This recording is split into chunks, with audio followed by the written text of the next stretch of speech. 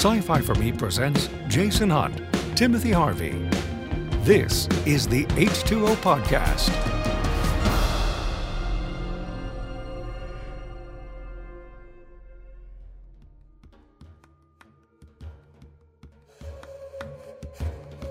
How is this? How about we say now it's good. Can you hear us? Welcome everybody. Thank you, Dave. Can we try this again? Okay, so I Who are you? my name is Jason Hunt. And I am Timothy Harvey. And why are we here? Right before we started, I was setting things up for the live streams, and Rumble apparently is down as far as the live stream setups go. So we are only broadcasting to YouTube, Odyssey, and Twitch. And that kind of threw me off a little bit. And then the fact that Tim was dialing in because I misunderstood. I thought he was going to be here. I'm like, where are you? And he's like, where's the link? And I was like, wait a minute. I even made a fresh pot of coffee and everything, but Yeah, so this month has been very work heavy. A lot of stuff. We do a lot of trainings, and we got a conference coming up in April, and I've been doing all this work, and it's coming to an end. I mean, April is going to open up a lot, and so yes, the plan is that we're this is the last week of the month, so I think I've only got one training scheduled for next week, which means I should be in the studio. That's the plan. That's the hope. I'm not saying I'm going to be, because we know how that works. Sure. But that is the plan and the hope. So fingers crossed. And between now and then, we have the list of topics that we have discussed and various different things that have come up. And I have notes here. We've got the master list so far, which is longer than it has been in a while, I think.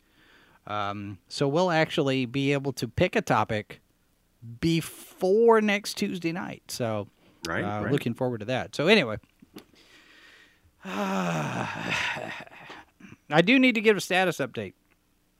SciFiForMe.com is back up and running. We got that part fixed.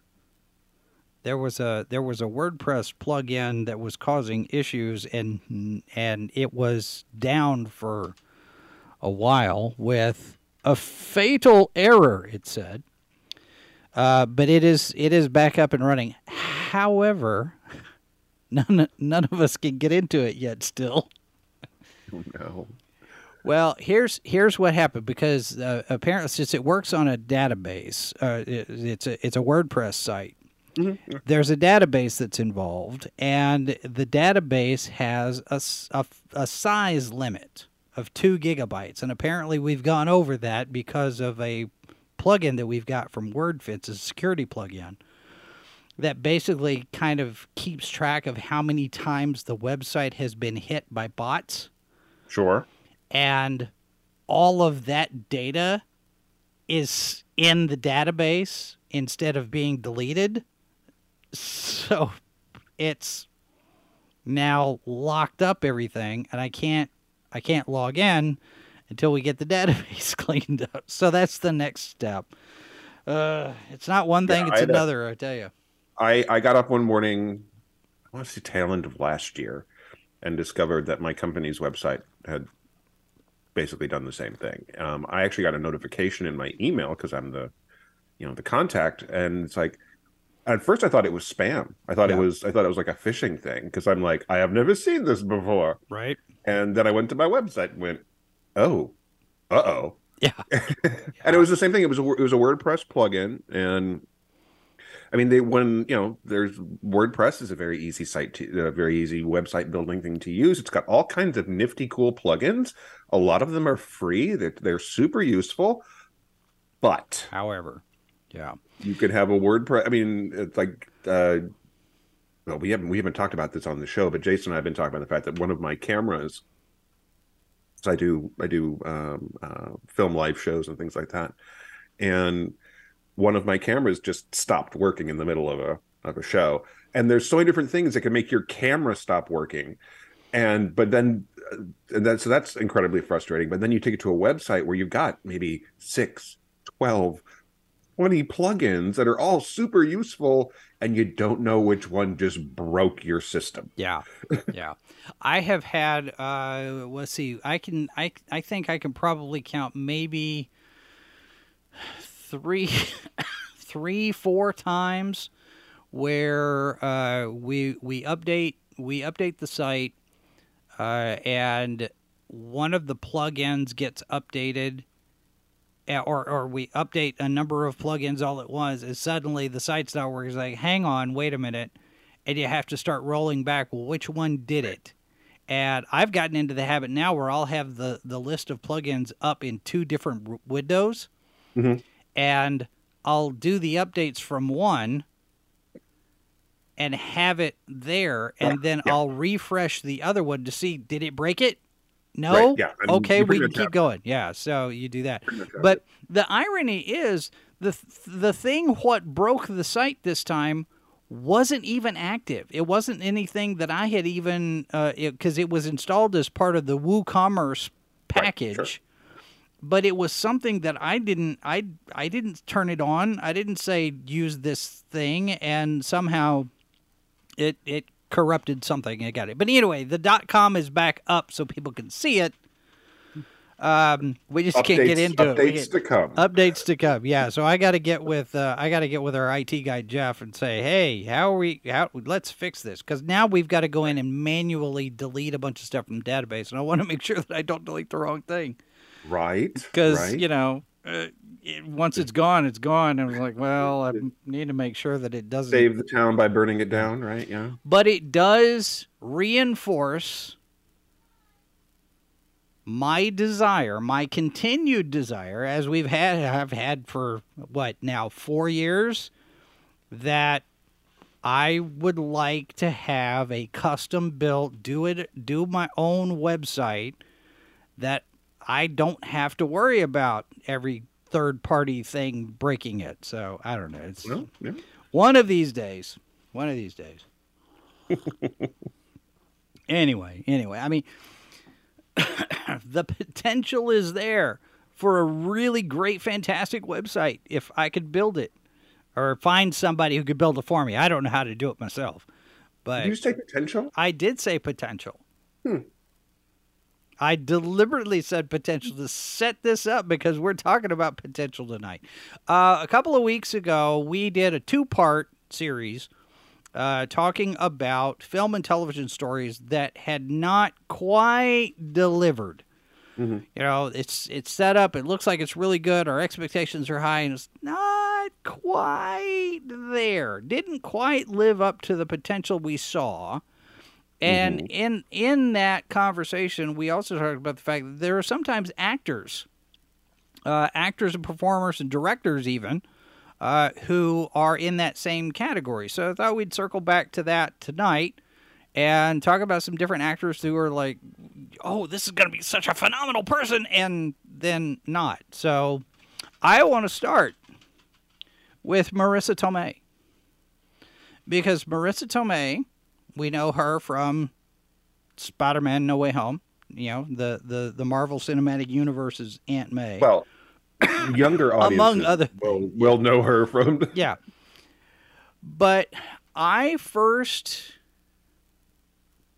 saw her, I think, in Oscar with Sylvester Stallone. And there was with me in figuring out, oh, this actor is going to go places, there's usually a moment. It's that one little place where you just like, aha, there's that aha moment where you realize this person's got talent. Right. And in Oscar, there is a moment where she giggles in a certain way when she's talking to Tim Curry's character, Thornton, right? And she makes a thing out of saying his name, and I thought, she's got something there. Because that feels like something that she came up with. And then, she did a couple of things. She won an Oscar for My Cousin Vinny. which is, by the way, considered in the legal profession, like actual real practicing lawyers, is the most accurate legal representation of the court system.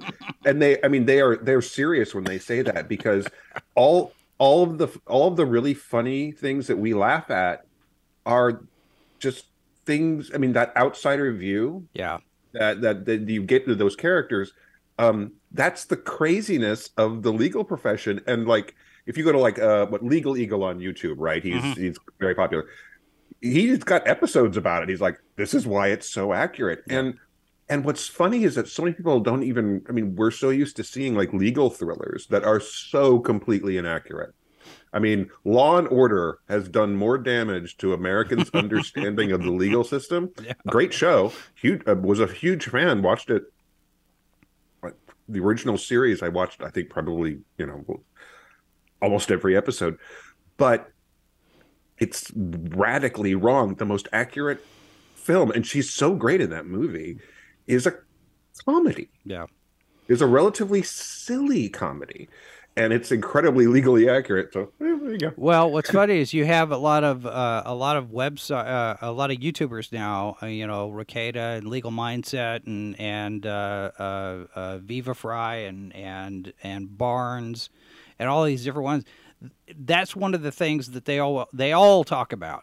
Is the media portrayal of the legal system is so ridiculously off. Well, for the most part, is that the law is not exciting.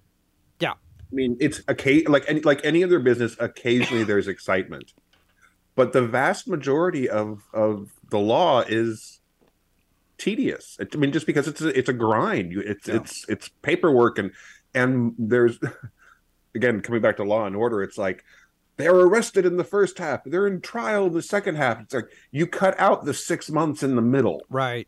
Or the year in the middle. Because it grinds slowly, kids. It does. So, yeah, it's just not exciting. Now, big, you get your high-profile things, right, that become big headline stuff.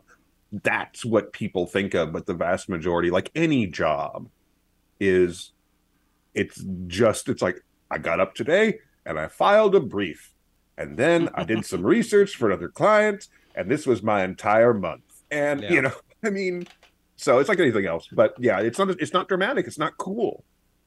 And the entertainment industry would prefer dramatic and cool. Yeah. Well, and I have to wonder, when she won the Oscar, I mean, she did stuff after that. Sure. But her career trajectory, at least from what I could see just at the time, kind of felt like it didn't go where it could have gone. She is hardly the only person who got an Oscar or recognition early on. Yeah. And then it just and part of it comes down, it's like you look at the Star Wars prequels, right? Mm-hmm. And there's just like the number of people whose careers got derailed. Natalie Portman could not get hired after the Star Wars prequels for a long time. Hayden Christensen's career, I mean, he did a couple of films. He did Jumpers and Glass Onion? Glass something. Glass Eye. Onion. The Glass Eye? It was the newspaper story film, and was he in that? He played I think if it's the one I'm thinking of, he played a character who was caught fabricating stories. Glass. I'm gonna look it up. Something. Anyway, these are turns out that Hayden Christensen's actually a good actor, but you wouldn't know it. I mean, you can. Legitimate complaints. Shattered Glass. Thank you, Shattered Glass. Legitimate complaints about the Star Wars sequels. Don't forget that the Star Wars prequels were kind of a mess, and they were dull. And unfortunately, we've known this for a long time. George Lucas is a fantastic idea guy, but he can't write dialogue, as Harrison Ford rather famously told him. Yeah. Um, and and you can see it very much. It's really prevalent in the prequels, and it damaged their careers. And you look at somebody like Jake Lloyd. Oh, I know.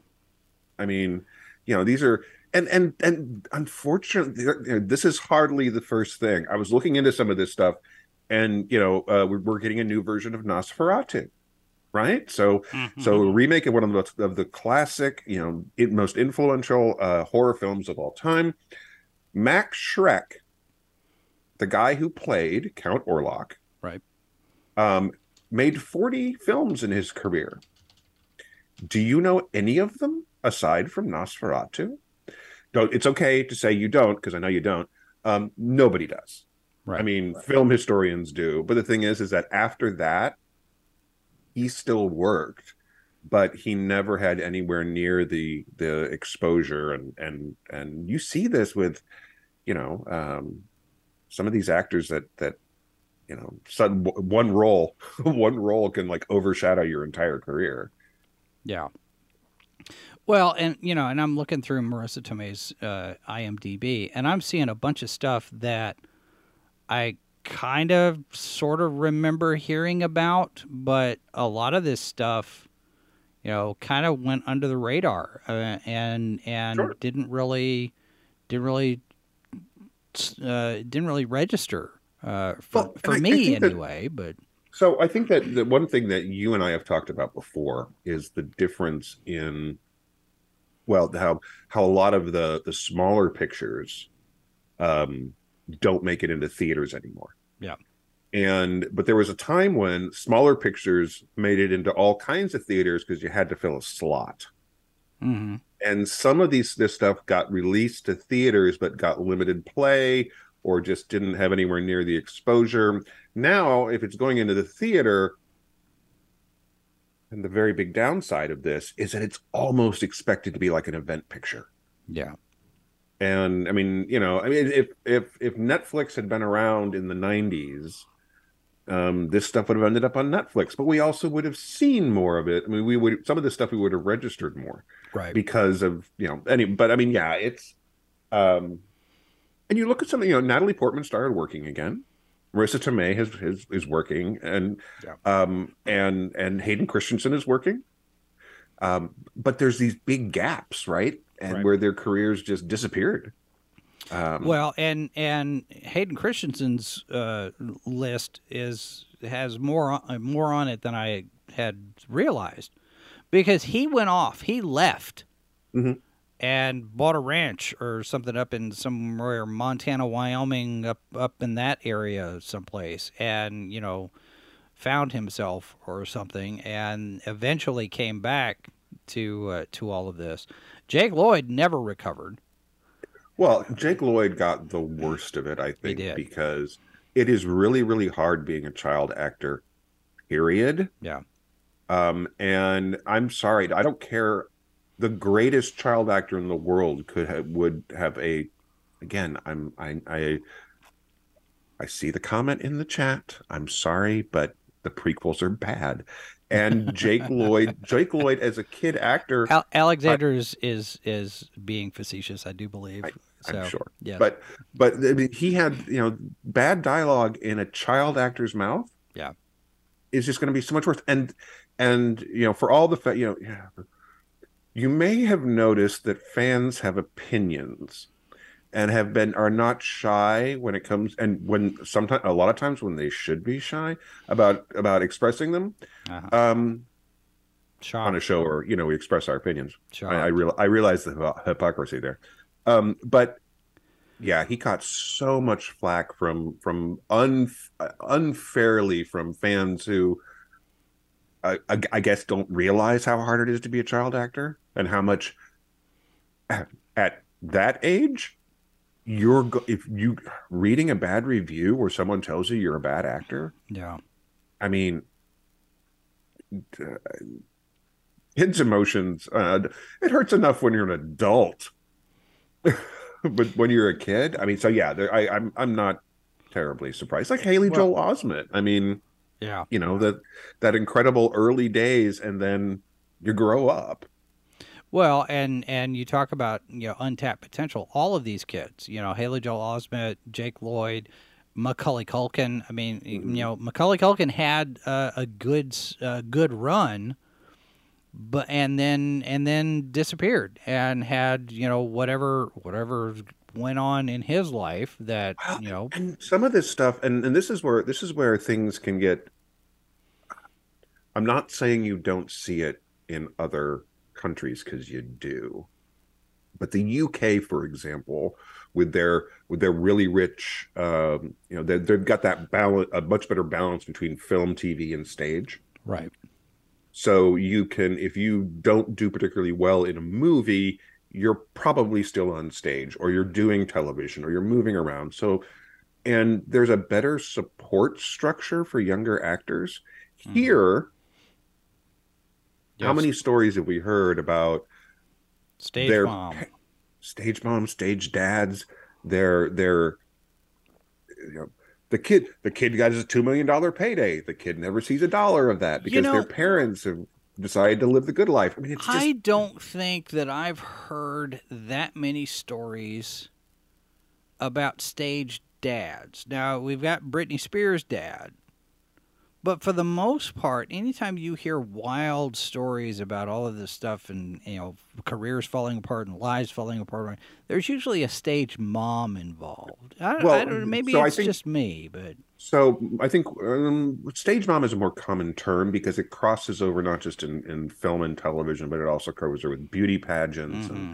and ballet and all the things that and so yes, it's very prevalent with girl female focused event kind of things, and so a lot of times that is moms. But I think that for a lot of movie stars and TV stars who are kids, you generally find it's the parents, Yeah. mom and dad, who have become, they think somehow that there's a lot of different reasons, but it can really derail some of these kids. And And of social course, media makes it worse. yeah, but even before that, the pressure, I think, to perform a lot of these, I mean, you remember, you could Judy Garland is like the example, Yeah. right? Where, it's like, hey, you know, here, hey kid, you're fat. And they gave her amphetamines. Yeah. And that was her childhood. And we still see that when and Macaulay Culkin, Edward Furlong, he's on my little list here. I mean, he's for a whole generation, Terminator 2 was just like, and he like or the Feldmans, where the alcohol, the drugs, which was, right there. You're talking about Corey Feldman and Corey Haim, Corey. Yeah, Corey, the Coreys. the I Coreys. said the Feldmans, didn't I? Yeah. Yeah. But yeah, I mean, it's like, the that can derail a career very easily. And in the case of those guys, it definitely did. Yeah. Well, with Corey Haim, it even went further than that because he assumed room temperature on his own Right. because of all of that. So we have to be careful how we describe that because of the algorithm and such. But you guys know what happened to him. It is one of those things where, not just the reviews that keep people from, that derail careers and whatnot, but egos, personality types. Oh, sure. People's like, well, I'm a star. And it reminds me of John Lovett's character on Saturday Night Live, the actor, right? It's called acting, And you get these people that are just so full of themselves, and at some point, they have a come to Jesus meeting with somebody, and Well, sometimes they do. I mean, Sometime. you look at someone like Edward Norton, who Yeah, is undeniably a very fine actor. he is. He's very talented. And so the same year The Prestige came out, there was another film called The Illusionist, and he is the star in that. And I own that film. It is a favorite film of mine. I think it's extremely well done. It's was it Jessica Biel? I think Um, so. is anyway. I really, if you've not seen the film, I encourage you to check it out. It's romantic and funny and dark, and I really enjoyed it. Now, when you say romantic, I mean, there's a solid love story in it, okay. as opposed to, I mean, it's, if you're a fan of a well-written love story, yeah. I mean, Edward Norton's too old, but it's still really good. But the thing is that he also is one of those people who, I mean, he knows he's good, and that has gotten himself in trouble with rewrites and things like that, and that's why he's not the Incredible Hulk. Yeah. Yep. I mean, because he was a perfectly good Bruce Banner. And I think he did a fine job. I think he did too. But he's not anymore. Nope. Now, So- did you see that Liv Tyler is coming back as Betty Ross? She's going to be in Captain America: New World Order as All right. the president's daughter. Excellent. Because Thunderbolt Ross is now the president. Now that Harrison Ford is playing him, Is there a plane involved? you never know. There might be. Get off my plane. Okay, so wait, if they cast Gerard Butler in a role, would we meet like that? That's like it would collapse into a singularity, wouldn't it? Right. And that would be Well, I'm Marvel. I'm not saying you shouldn't do that, but I think that as pure just wink and nod for the audience, that would actually be really cool. I'm just saying. I'm hesitant because as soon as we heard about Harrison Ford taking over the role from William Hurt after he passed, my first thought was Harrison Ford is almost 80 years old. Mm. He's in his 80s. And there is no way that we're going to get Red Hulk with Harrison Ford. Well, okay, but no, you could do Red Hulk. You just wouldn't use him for motion capture. You'd use somebody else. Still.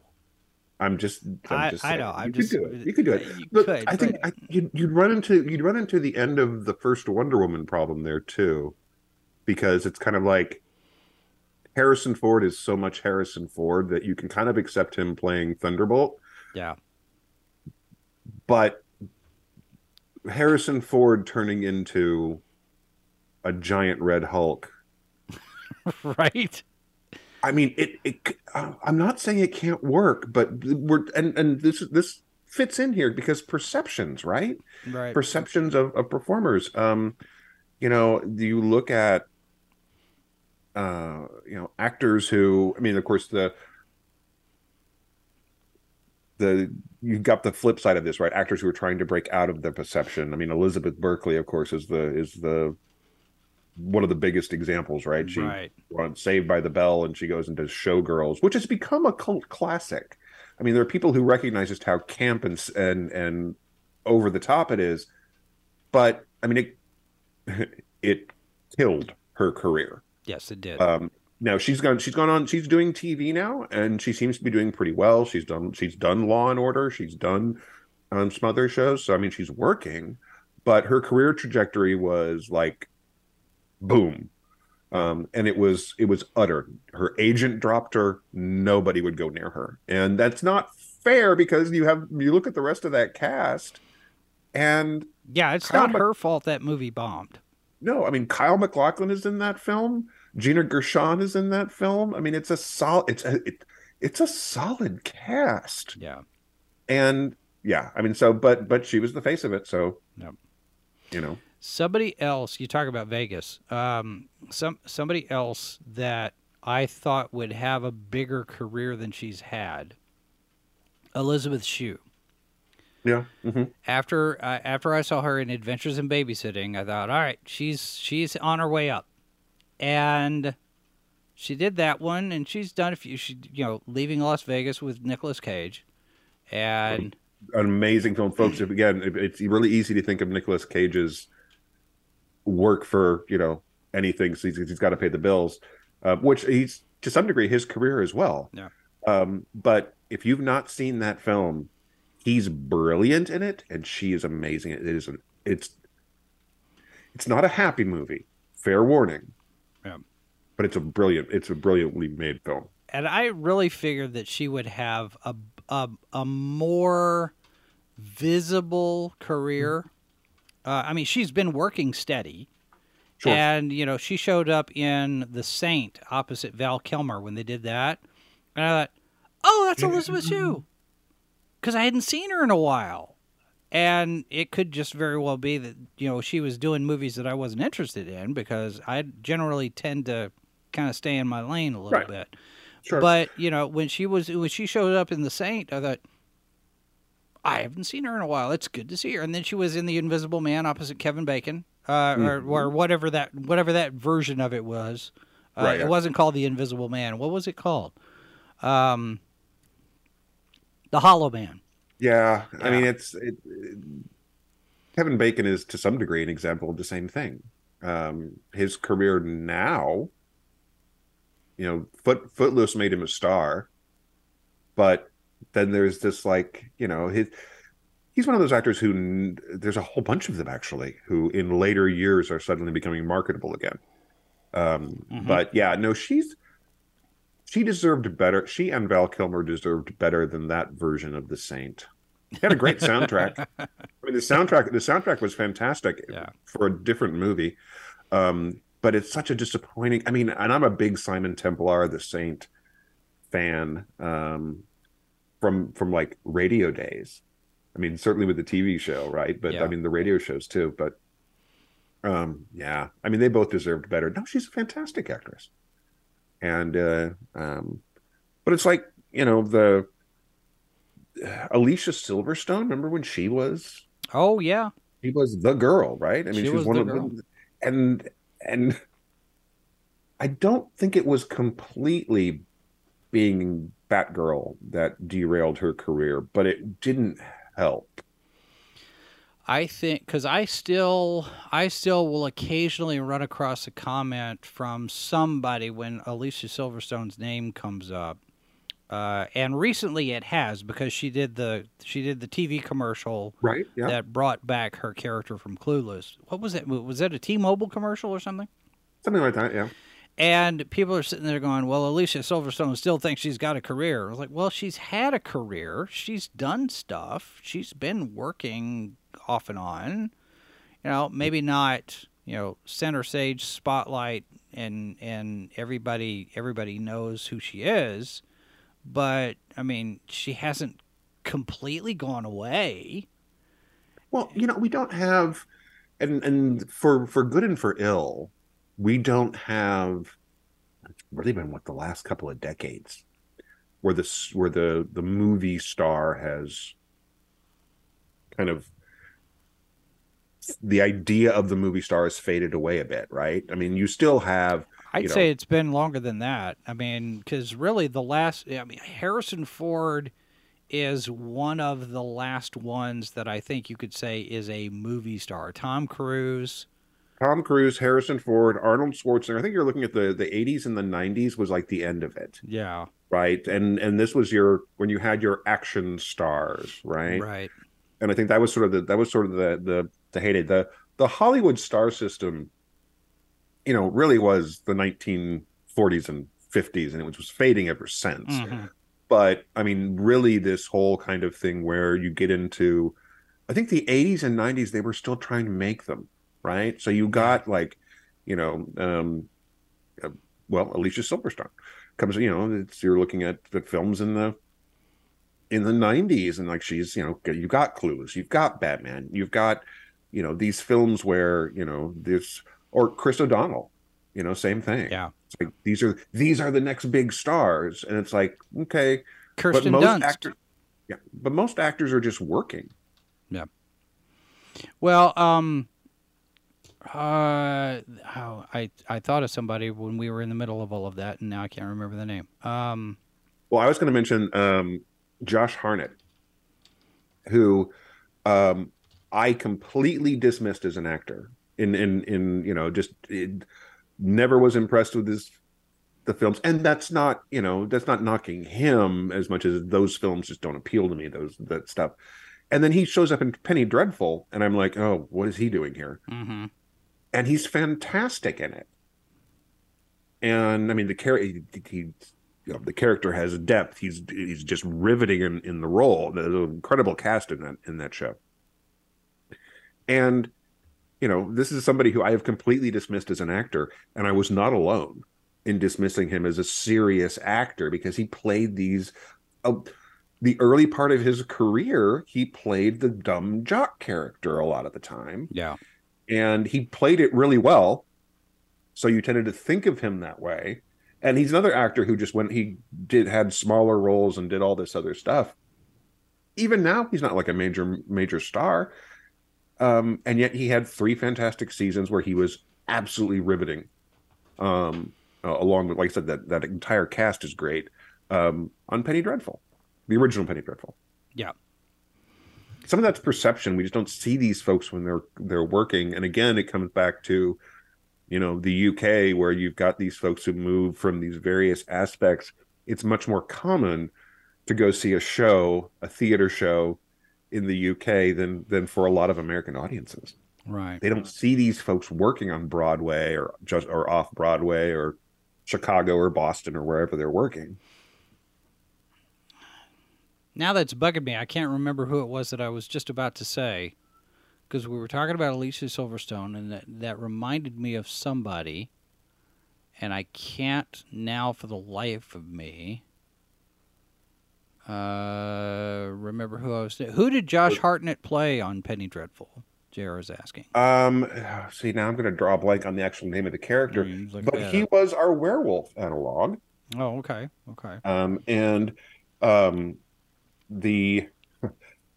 Did not want to be the werewolf analog. Ethan Chandler was the name of his character. Okay. And he was Eva Green's, I'm not going to say love interest. It was a whole lot of we really want to, but we can't. Mm-hmm. And so when you're playing off Eva Green, you better be bringing your A game. Yeah. And he did. I mean, they had great chemistry, fantastic chemistry between the two of them. And again, not thinking of him as a leading man is a large part because of the roles that he was cast in, not because of his talent. And now that he's older and his face has character and he doesn't just look like, and this comes back to a lot of these folks got famous when they were younger. Right. And they were playing a certain type, and that's the type they got cast at. Maybe we should circle into a topic at some point with actors who peaked when they were young and are now coming back for a second round.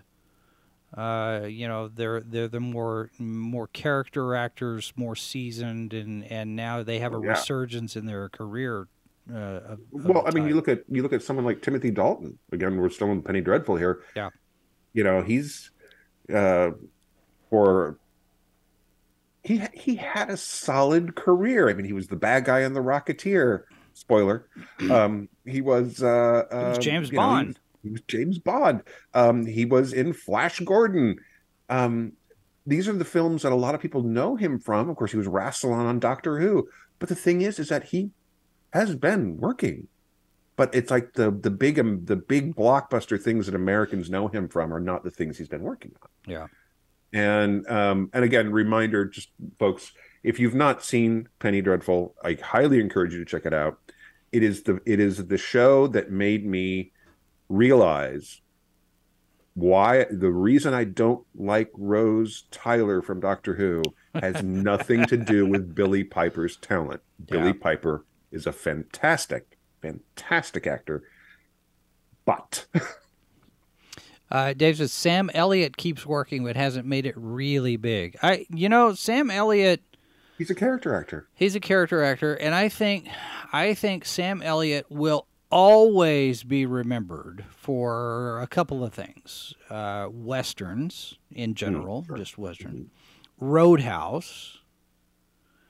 And the beef commercials. Because for a while he was doing the voice tracks for the radio for Sure, the right. beef. It's what's for dinner. Because Robert Mitchum did it, and then Mitchum died, and I think Sam Elliott was doing it after that. So Yeah, I mean, Sam Elliott is one of those actors who, and in fairness, the hardest working actors in the industry are character actors yes, because they are the folks who show up they're the folks who are always working. They are not getting the $10 million payday. They're not getting paid crap. I mean, some of these folks are doing okay. They've got lives that are pretty comfortable. yeah, But they're not, they're not getting Will Smith money or Tom Cruise money or Harrison Ford money or anything like that. But the thing is that they work all the time, and it's easy to forget that people like Michael Caine have really only had a few films where he was the big lead in the film. right. He's been a supporting actor, character actor most of his career. And a lot of these folks just like to work. Well, Yeah. and we've talked about Or Michael need to Caine work. before, where his background is such where he's you don't know where the next paycheck is coming from, so you take the next paycheck. Right. And he makes the joke about Jaws 2. Jaws. Was it Jaws 2? Jaws 3. Whichever one he was in. The fact that he's never seen it, but he bought his mother a nice house. Right. It's that kind of thing. So I was like, you get your priorities right. And there are some actors out there, like Clint Eastwood, for example, who will take the money for the big, be the star, Dirty Harry type of project. And as part of that deal, yes, I'll do that, but then you're going to let me make this movie that I want to make. And so he makes those passion projects using the money he makes off of the big franchise tentpole things that maybe he doesn't really want to do anymore, but this is what he's known for, and so he does this so he can do that other one. I think it's the things that he's doing on the bigger scale are the things he wants to direct. And even that has become much more personal stories, smaller stories. Right. But you look at someone like Robert Pattinson. Of course, he's Batman now, and he was, one of the leads in Sparkly Vampire, the sequels. And then because he so disliked being the center of all this attention and being, and the films themselves, that he went off and did a whole bunch of smaller projects, art house films. You could easily think he wasn't working. Yeah, but he was doing smaller stuff, more obscure work.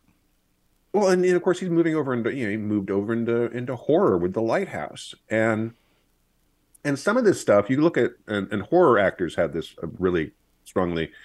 A lot of them are working regularly, but they're working in smaller pictures that aren't getting the high exposure. Right. And horror's such a niche anyway. It is, and we're enjoying a period right now where horror. One day we'll have to discuss why we should stop using terms like elevated horror. A24 films are fantastic. I'm really glad they're out there. It's great, but elevated horror is such a dumb term, and I'll happily tell you why, but not on this episode. Well, it's like high concept. To some degree, yeah. I mean, it's what it is. It's kind of like, super briefly, it's kind of like this is the acceptable horror. Right. This is, it's like, okay, it's horror, guys. I mean, just stop. Horror is coming in a whole bunch of different flavors for as long as it's been a genre, which has been, centuries. So anyway. Well, it more literary horror. Well, but even that's not fair because Frankenstein is literary horror. Dracula is literary horror. Right. They are literally literary horror. I know. So, but yeah, I mean, it's like Oscar bait movies, right? Yeah. It's kind of like Oscar bait horror, except it's not really Oscar bait because it's not anyway. But the thing is that you look at some of this stuff, it's like, Linda Blair is coming back to play Reagan Mm-hmm. in this new Exorcist film. She worked after the first Exorcist, nowhere near as high profile, Right. certainly, but she's an example of a child actor who grew into a adult actor who, you don't see that level because she's working on a less high profile. But she's still working. She was still working. I honestly don't know how much she's currently working, but and she did film and television and things like that. Yeah. Somebody else that Jaws 4. There we go. Jaws The 4 Revenge. Right. somebody else I thought we were going to see more of. And she has been steadily working. She's still working. Is Rachel Tickerton, who was Melina in Total Recall. Oh, yeah. The girlfriend. Mm-hmm. And she's been in a lot of television. She's done a lot of guest work on television and over the years, Law and Order, NCIS, and that kind of thing. But I really figured. Oh, I remember who I was thinking of. I really figured that Rachel Tickerton would have a bigger career than she's had. And it could be, and a lot of this, too, could be the decision of the performers. When, I've had all this success, but this I don't want to do. You look at the interview that they just did with Ben Affleck. And this new production company that he's doing with Matt Damon, he's sitting there saying, while he was out on Justice League, his choices were start drinking a lot or jump out a window because it was such a miserable thing. A lot of it had to do with the experience of shooting, but he's also realizing I'm away from my family. Right. And this is something that needs to change. So he's now setting up the production company. He's in Los Angeles where he can spend time with his family. He can go to the baseball games or the gymnastics thing or whatever. Mm-hmm. And he can be a dad. And, the life of a working actor. I had a friend of mine who was doing, I should check in on him. Pre-pandemic, he's an opera singer. And his apartment was a very small apartment with a bed and room for his stuff. And he would visit it a few times every year. Yeah. Because he would travel around the U.S., he'd travel around Europe. He would go where the job took him. Right. And he is single, and he's happy to be single. He doesn't have a relationship or want a relationship. He doesn't have any pets. Traveling, he loves to travel. These are all things that work, but it's a constant job. He's always moving. Yeah. And he does the gig here for a few months, then he moves on to the next one. And that, if that is something where you've got a family or you just don't enjoy it, that can completely, walking away from that can be the best thing you can do. Yeah. Fame or not. If you're not happy, do you remember the TV show Bull? Yeah. All right, so that is where I first discovered Alicia Coppola. That's the one I was trying to think of before. Sure. Alicia Coppola, who is a Coppola, I think she's a Coppola, like a Coppola. Right. Nicolas Cage is a Coppola, by the way, for those of you who don't know, if you've missed that. So Alicia Coppola, and I remember being so impressed with her performance there. One, the reason I started watching the show is because George Newbern was in it, and he was playing Superman over on Justice League Animated. I was like, yeah, this is something that, this is Superman. Let's see what he can do. And Alicia Coppola was in that show and was very impressed with her talent and thought, well, the fact that she's a Coppola even, she's really going places. And then she didn't. And she's been steadily working. She's been doing stuff. And then there was a TV series that I did recaps on called The 9 Lives of Chloe King. Right, yeah. Mm-hmm. And she's been in the National Treasure movies. She's one of the agents there. But the 9 Lives of Chloe King is, I don't even see it on her IMDb.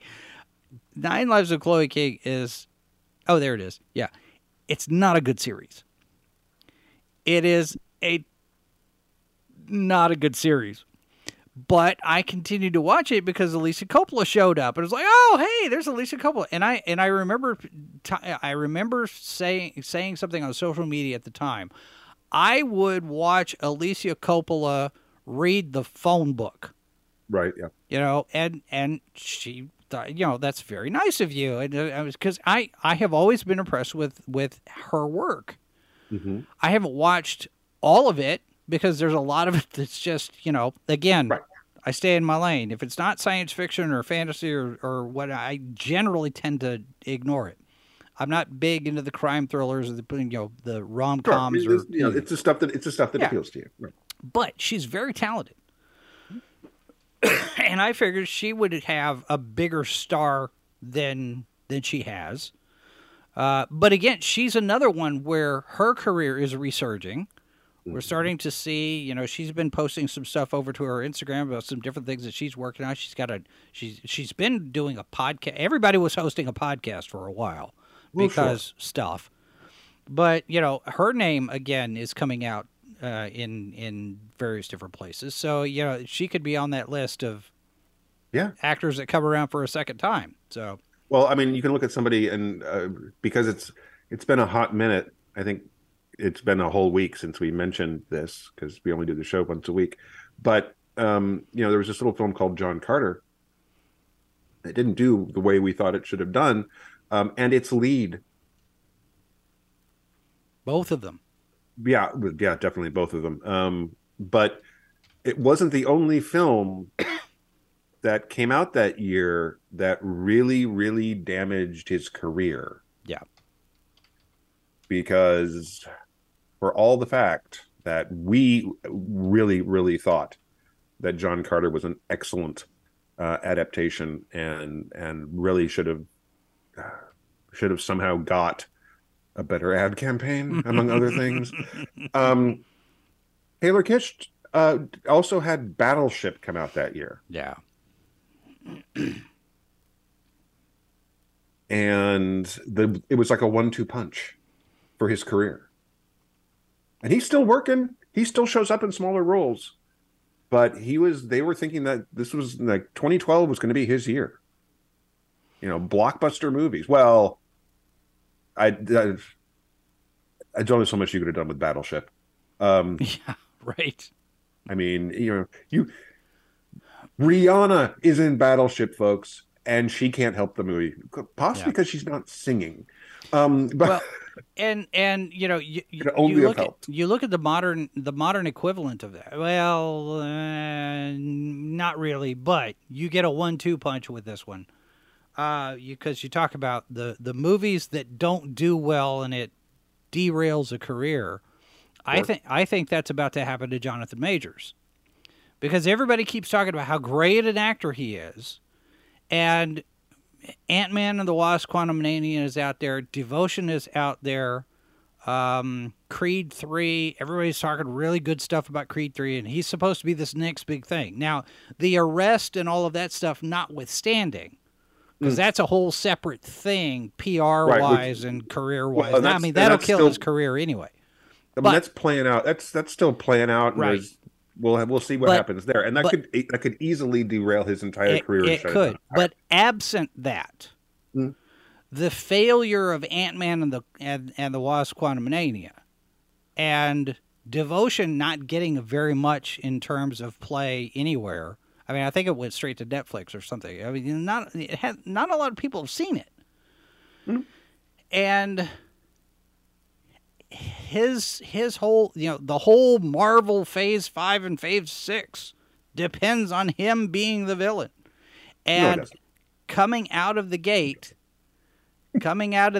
you have everything just kind of faltering. Well, I he mean, may not have as big a career as everybody was expecting because of everything that's going on. it's entirely possible. And I think that it's important to remember that for some of these actors, it was situations out of their control. And so some of these actors, it was situations that were in their control. Yeah. And I mean, we will see what happens with the legal side of things. I think he's a fantastic actor. Lovecraft Country was, he's very, very good in that. And I quite liked him in Loki. Ant-Man, Quantumania, is fine.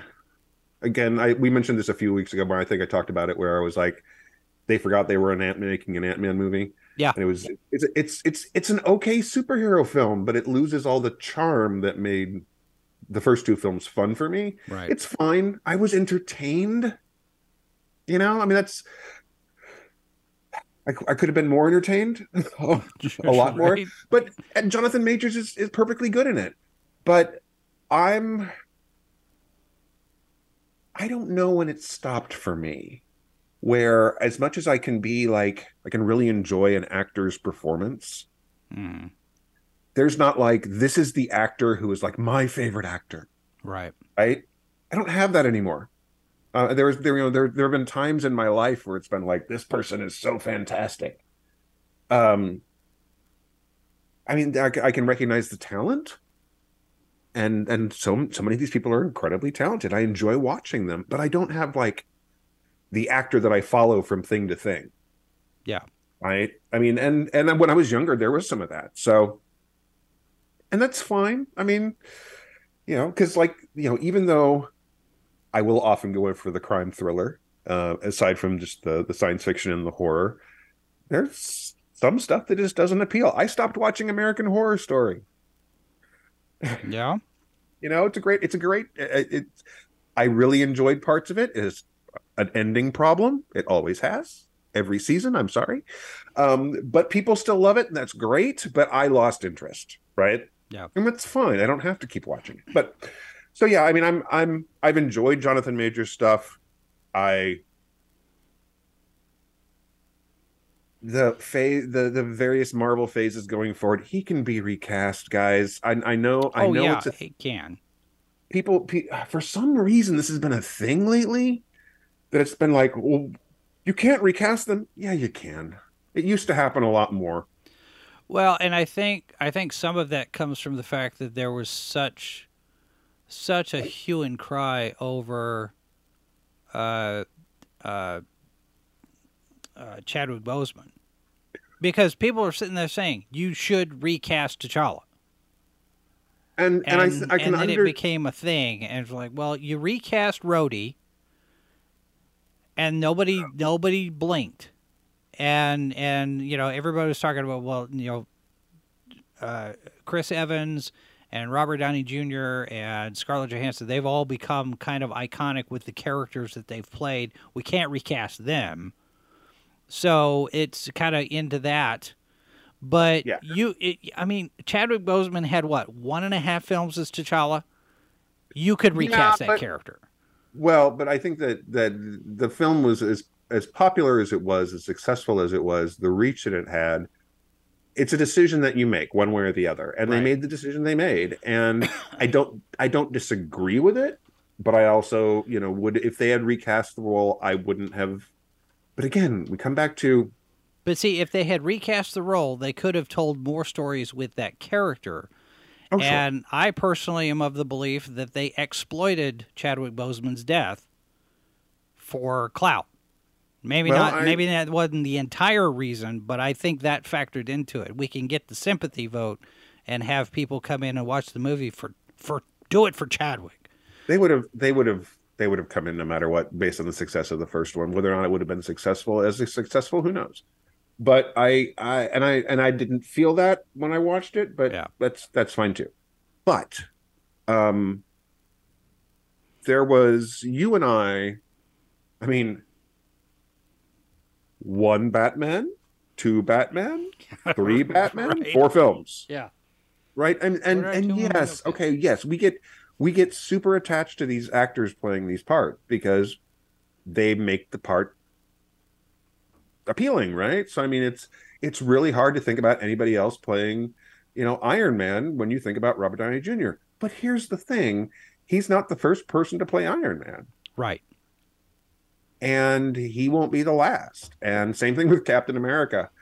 And so I mean, yeah, I mean, we're gonna get a new Fantastic Four. How many different people have played, you know, the Fantastic Four at this point?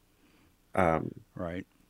So I mean, yeah, but I get it. I mean, it's the closest thing we have. The closest thing we have to movie stars right now are superhero movies.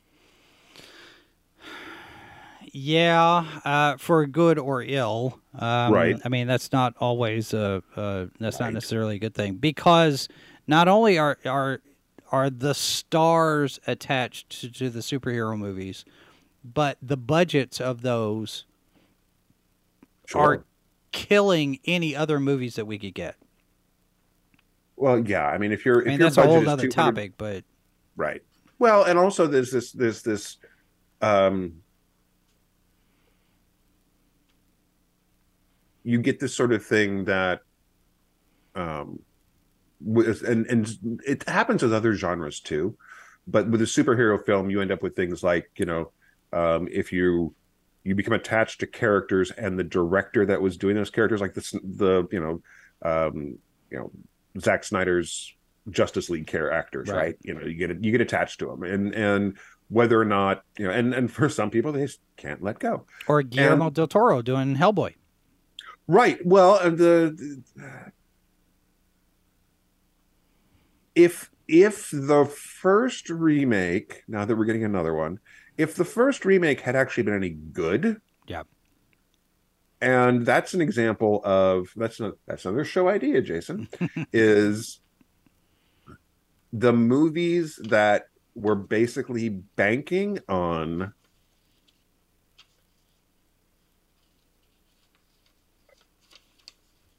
they didn't they didn't make a good movie. They made a movie that they expected you to come to. So, League of Extraordinary Gentlemen. Um, yeah, the other Hellboy. It happens in genre films a lot, Yeah. unfortunately. Um,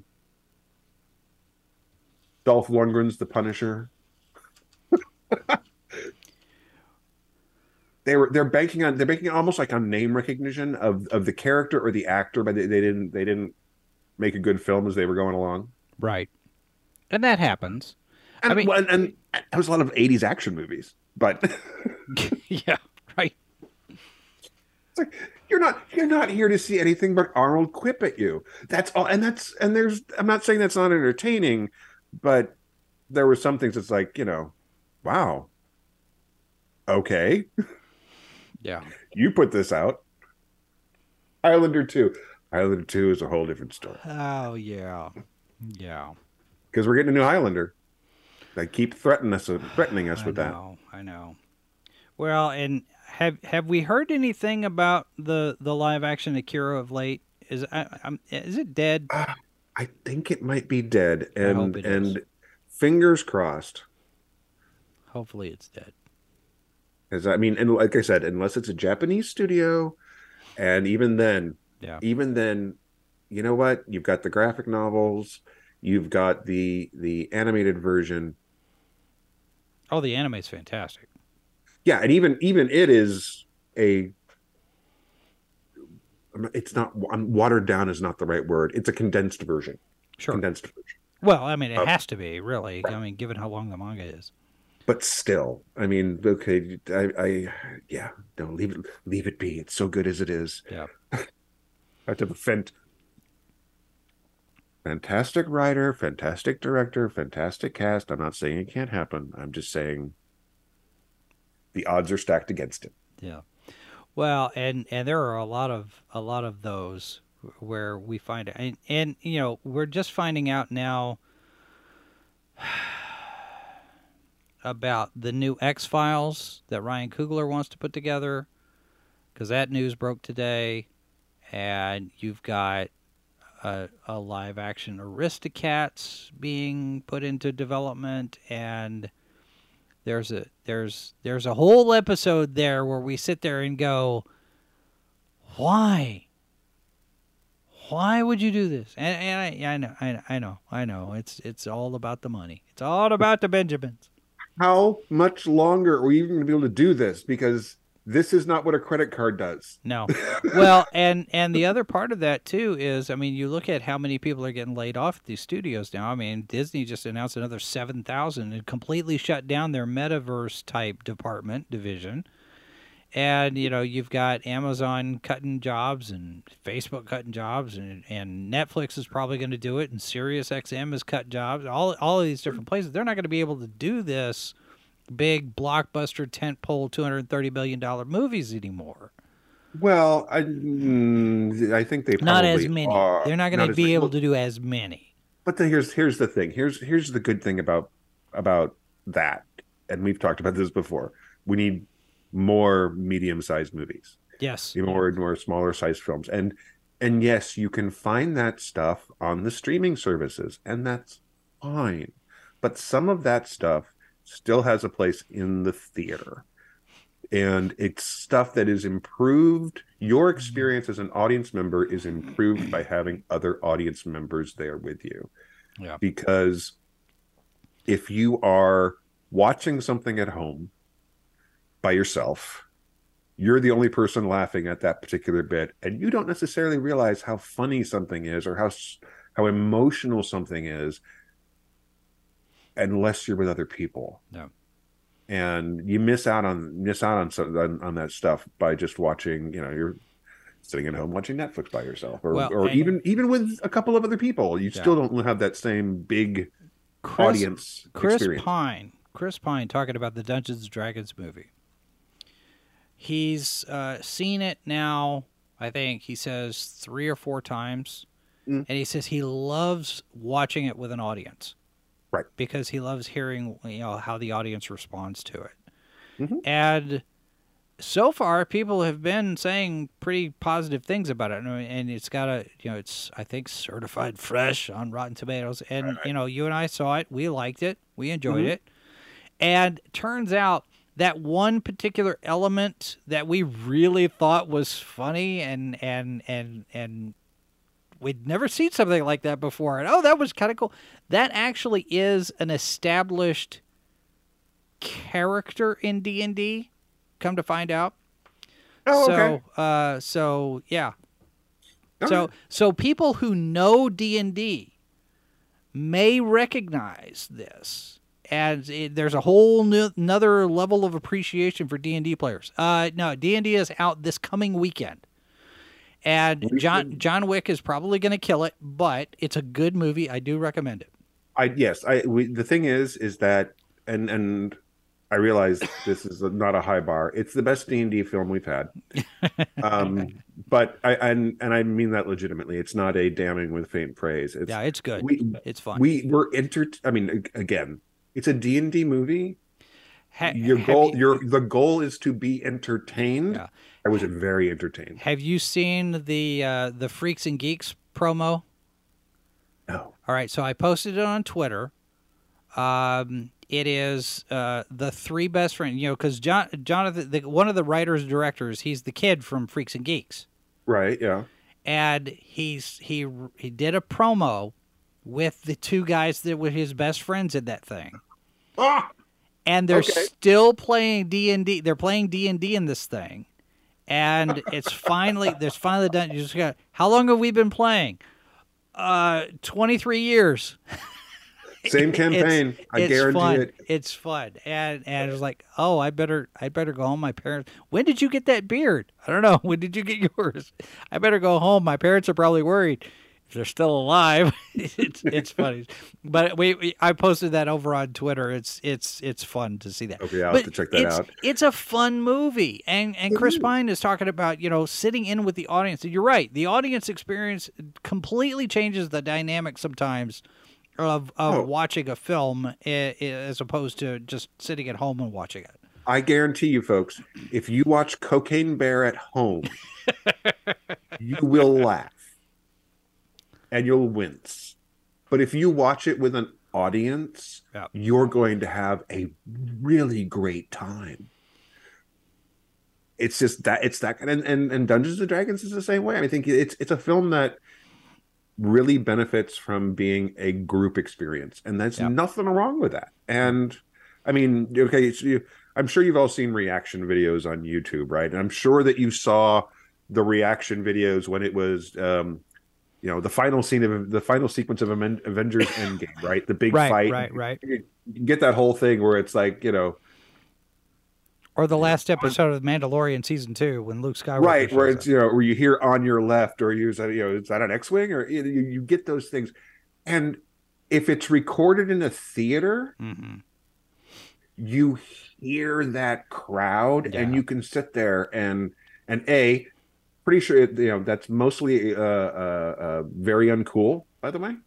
A former movie theater employee, but anyway, that environment, that excitement. Imagine watching that sequence in The Mandalorian with 50, 60, 100 other people, and so that cool thing when you're sitting on the couch with your 4 friends and you had a great time and you're all like hooting and shouting.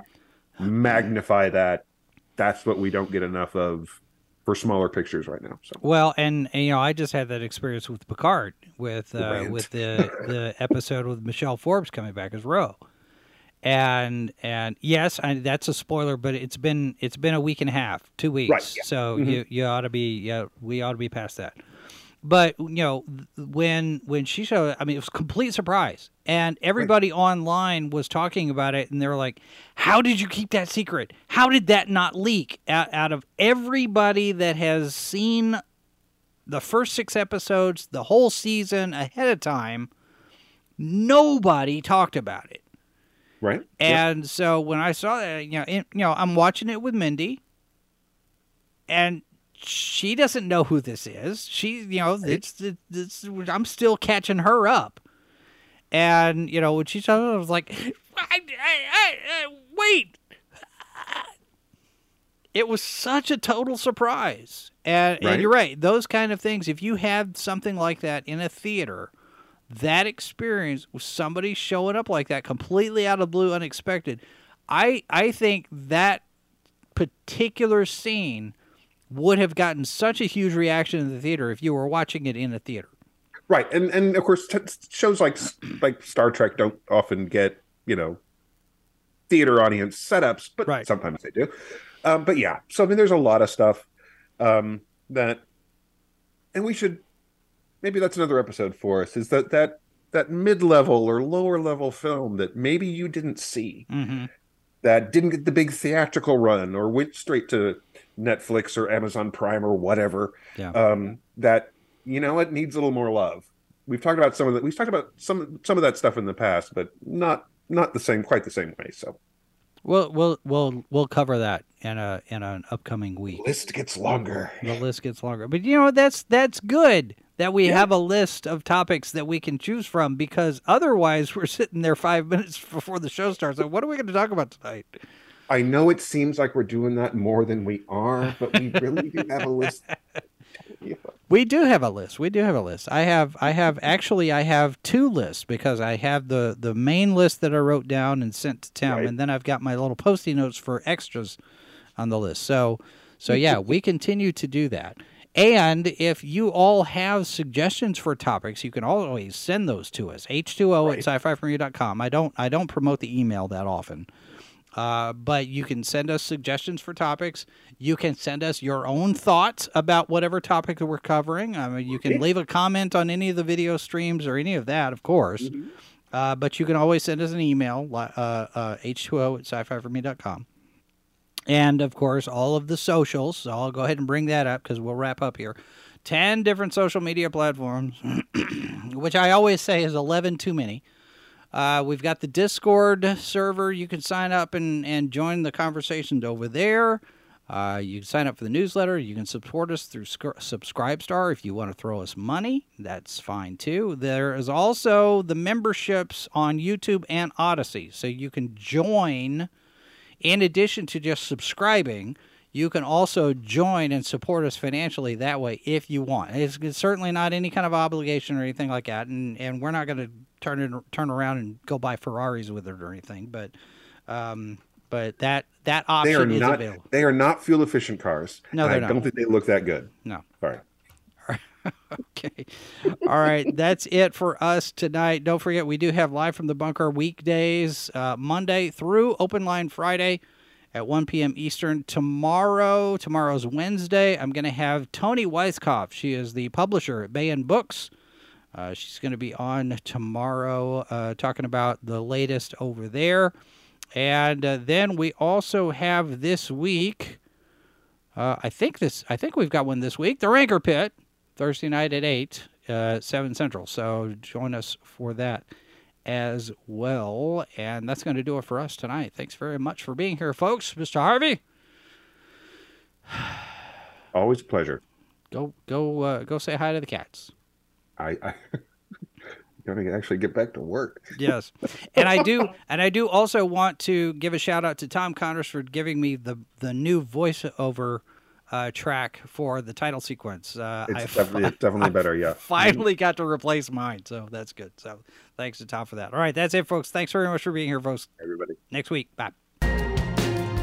This has been a presentation of Sci-Fi for Me Radio. Copyright 2023 by Flaming Dog Media, LLC. All rights reserved. No portion of this program may be retransmitted without the express written consent of Flaming Dog Media. You're listening to Sci-Fi for Me Radio.